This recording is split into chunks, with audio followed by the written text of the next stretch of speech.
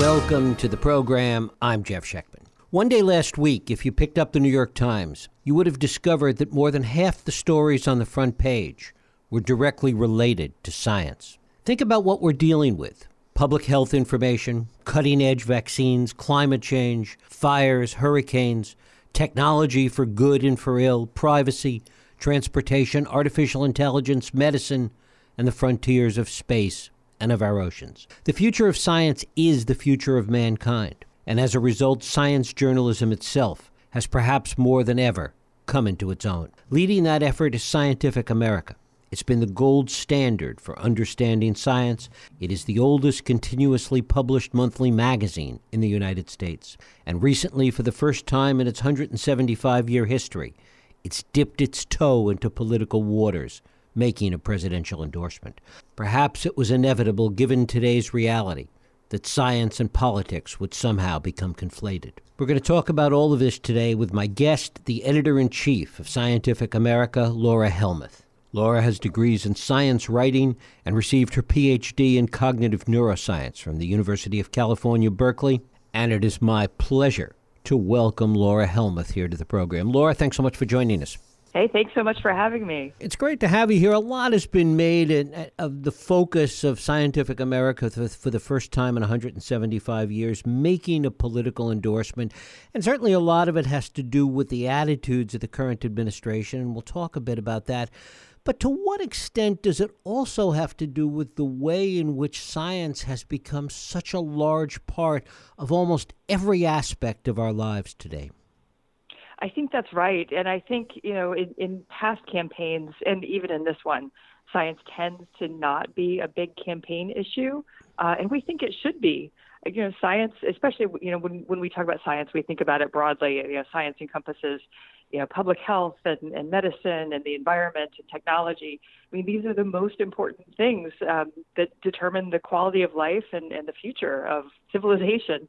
And we should be talking about it, and politicians should be talking about it, and they should be quite clear about what their beliefs are and their plans, and whether they'll accept the science and look at evidence to make smart policy. To what extent has this focus on science and the way it has woven itself, as you say, into every aspect of our lives, how has that changed the way Scientific America covers science and the way the magazine has evolved over the past several years?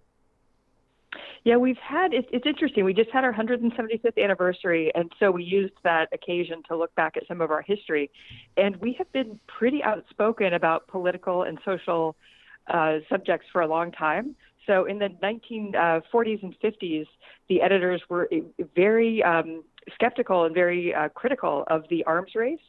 And in fact, in 1950, we upset some of the Atomic Energy Commission's censors so much that they burned 3,000 copies of our magazine.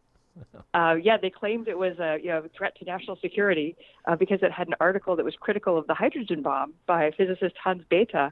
That issue also, incidentally, had an article by Albert Einstein. And so they insisted that we revise the article, and we made some trivial changes, but some of them had already been published. So they went in and actually burned the magazines that had been already off the printers. We were critical of the Star Wars missile defense. We're very critical of intelligent design, very supportive of embryonic stem cell research. So we weighed in before, but science has become increasingly politicized, and it's never been so politicized as it is now. The people that write for the magazine and the people that cover science and those that are engaged in it, to what extent are they impacted by the way in which science has become so politicized? Yeah, I think we're seeing it. The most visible way we're seeing that is all the just public health, the public servants who work on public health, the public health advisors for cities and states are getting death threats, and all kinds of harassment because they're just sharing like basic epidemiology around the coronavirus pandemic, and people who claim it's a hoax or claim that it's something that's just out that the Democrats are doing to get Trump, that we made up this whole disease. They're really just being terrible, and they're dangerous and threatening just people who are doing epidemiology and contact tracing and basic medical research and communication. Is there a greater responsibility, do you think, for science coverage today, given the impact it has on people's lives, the direct impact that it has? Yeah, I think it's never been more important to have really clear, evidence-based reporting, especially about the pandemic, but also, of course, about climate change, about systemic racism. All the important issues have kind of an evidence-based, data-rich research component. And, what we do as science writers is to help people understand how the world works. And sometimes that's black holes, and sometimes that's, why is the coronavirus disproportionately killing people of color? And it's really important to help everybody understand, what our biggest challenges are and the biggest dangers, and how they can, protect themselves from the pandemic and make good decisions to protect ourselves from current and future climate change problems. Talk about climate change and how the coverage of it has grown and obviously will continue to grow. Yeah, one of the things, when we're thinking about journalism and what are some of the things journalists could be doing better, one of the kind of problems with traditional, especially political journalism, is there's this idea that you have to tell both sides of every story. And sometimes, absolutely, you should represent both sides and show kind of the best argument on two sides of a legitimate policy debate. But I think science journalists discovered, in the past couple decades, 10, 20 years ago, that showing both sides of some issues is actually not helping readers. It's misleading readers if you act like both sides are legitimate. And certainly, with evolution, like we wouldn't quote a creationist in a story about evolution. And likewise, we, for a while, reporters were quoting climate science skeptics in stories about climate change. But the evidence is just so overwhelming that climate change is real, it's happening, it's catastrophic, and we need to take it seriously. And so that's kind of the focus of the coverage now is the debate. There are certainly debates about what are the best ways to mitigate it or adapt or change our energy systems to reduce it. But science journalists no longer quote climate skeptics when we're talking about the reality of climate change. Is that true, do you think, across the board today? And how different is it covering science as Scientific America versus the way you were looking at it when you were doing this for the Washington Post? Yeah, one of the nice things about being at Scientific American is we can say what we know a little bit more clearly. Reporters at some of the legacy newspapers, at the Post and the Times, still a little bit are pressured to do both sides journalism. And, I think the science and health team at the Post are really good about saying what's real. And with vaccines, for instance, really good about explaining how the anti-vaccine movement works without giving any credence to the idea that the anti-vaccine movement has any basis in reality. So yes, I think we can be a little bit more outspoken at Scientific American, and that's partly because we publish news stories and feature stories, but we also publish a lot of opinion and analysis pieces where we can just be really straight about this is what we know and this is what it means. As science has become more central, what have you seen in terms of changes of the readership of Scientific America? Yeah, we've gotten, this has been, for terrible reasons, it's been a year of high traffic. People are really reading a lot about the coronavirus pandemic, a lot about systemic racism and the Black Lives Matter movement, and climate change too. I think people, especially during the summer when it's really hot and there's hurricanes and forest fires or wildfires, there's increasing awareness and interest in scientific subjects. And then, sometimes it's just delightful things like, hey, maybe there's life on Venus. Here's this weird gas that they'll think is produced by microbes, and we found it in the atmosphere of Venus, and maybe it's life. That's a big question. So there's a lot of interest. And I also think during the pandemic, it sort of increased people's understanding of how science works and just their capacity to understand and to learn more about science. And when you think back at the beginning of the year, hardly anybody knew what, asymptomatic transmission meant, or cytokine storms, or, or aerosol transmission, all these terms that we've all learned since the pandemic has gone around the world, and so I think people are just like kind of more aware of science in their lives this year than they have been in the past. And how frustrating is it, and this brings us back to the political equation, how frustrating is it when you hear from the White House that, quote unquote, scientists don't really know what's going on? Yeah, I know.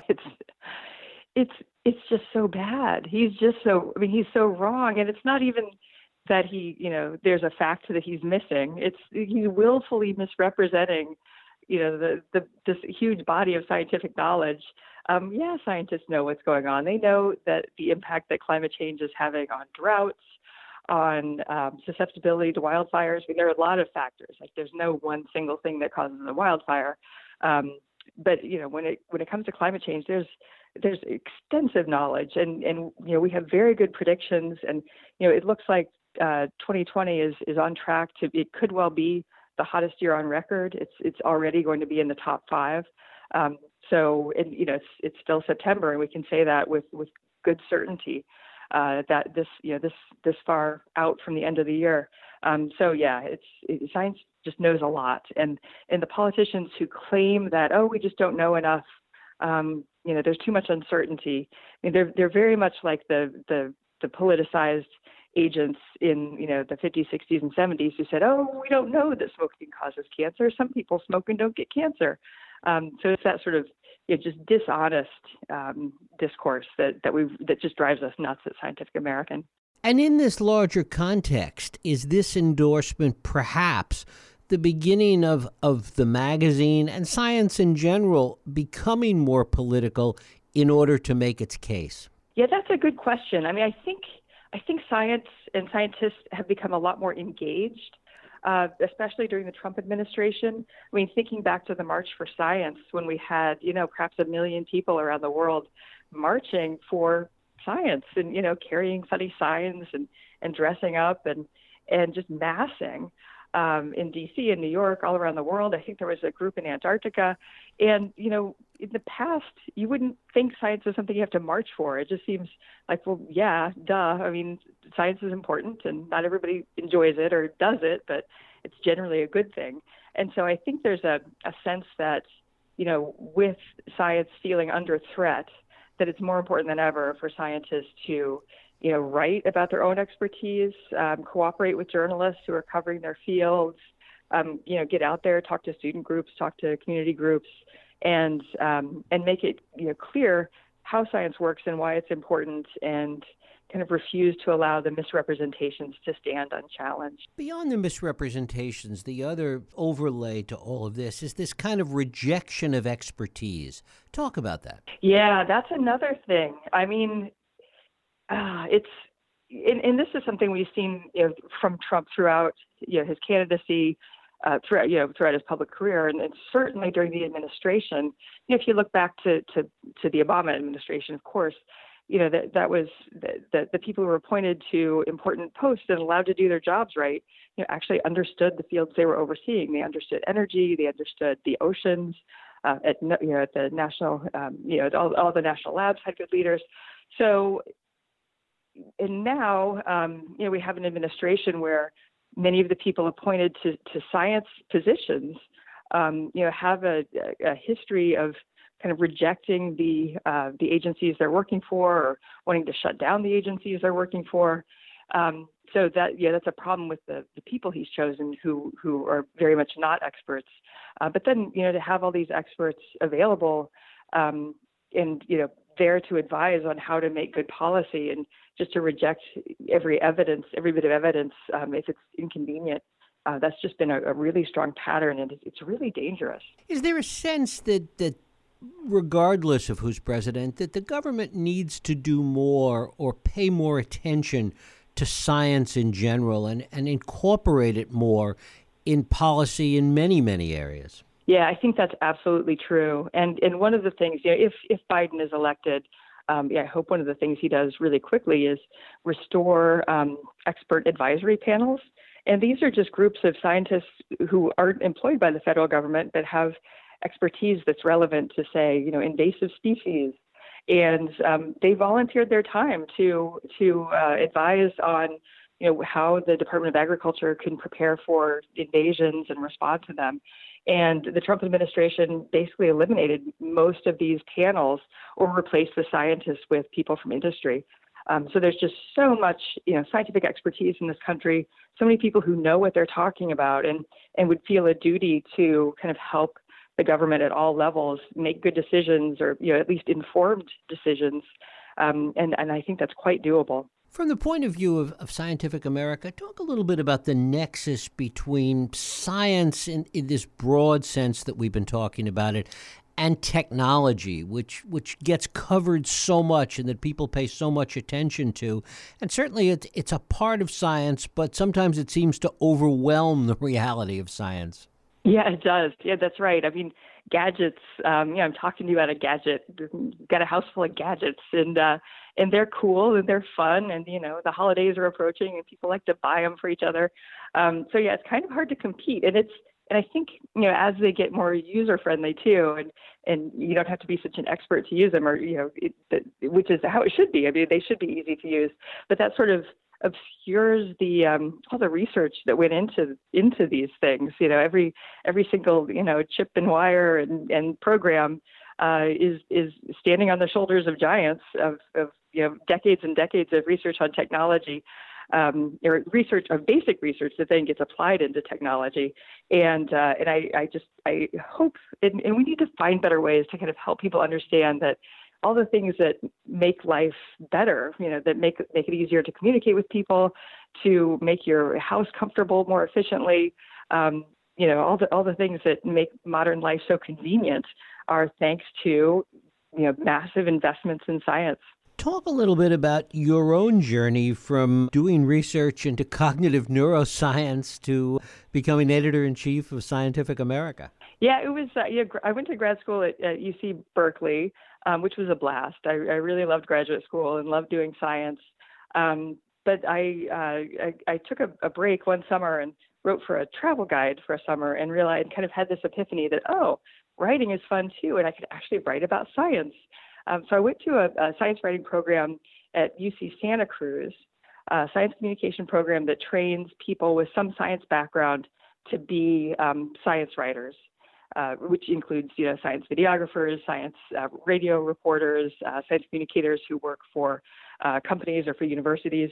And so that's how I made the transition. And but they're very compatible. I mean, if you think about it, scientists, they get data and journalists do reporting, and in both cases, you're kind of interrogating the world and trying to understand it and make a comprehensive story about how the world works. Are you surprised at the response that you've gotten with Scientific America making this first political endorsement in 175 years?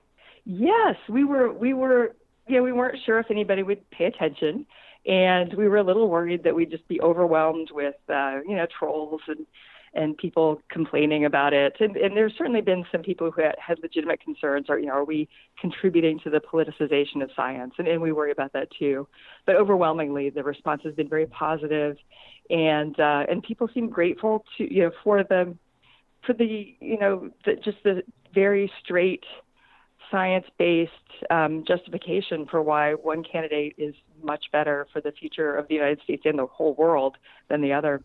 To what extent is Scientific America taking a much more global perspective today than maybe it did 20, 30 years ago? Yeah, we do. We're trying to do that. And in fact, we have a network of publications, of partner publications that translate some of our stories, or in some cases they have original stories and we translate them for Scientific American. So we have Spektrum der Wissenschaft in German, and we have a French version, a Spanish version, Italian. We're working on hopefully going to get a Korean edition. And we have an Arabic edition. So we're and the editors in chief of all these magazines, we meet regularly to talk about our coverage and talk about working together to bring a more global perspective, because science is the most international endeavor in all of human history. There's never been anything where so many people work with people from other countries on common goals. Finally, talk a little bit about what we all should be looking at. Where should our focus be in terms of science right now? What's the most important thing that you think that you're covering right now? Oh, that's a good question. Yeah, there's so much, and it's a little overwhelming. And we noticed it, during the pandemic shutdown. Sports stopped, and new movies stopped being released, and new play Broadway shut down. So, kind of the other things people pay attention to weren't happening anymore. But science kept going, and there's just new stuff every day. There's some new, understanding of the world from science. So I think, it's all interesting, but the fields that are really kind of most important, I think, for the immediate future, obviously, are climate science, earth science, kind of understanding natural disasters, and then, astronomy is having a great run. It seems like every year there's some exciting astronomy story, but also, social science, and this is an amazing time for social science. We have a package coming up on the science of misinformation, which, of course, has repercussions, or has been inspired by political things. But a whole lot of social science and behavioral science and science on mental health coming out of the pandemic, as people's sleep cycles are changing. There's much more depression and anxiety. Much better understanding of kind of the role of social interactions in our daily lives. So we think that a lot of behavioral science will be really, really important to take away from this pandemic. Laura Helmuth, the editor-in-chief of Scientific America. Laura, I thank you so much for spending time with us. Thank you so much. Thank you.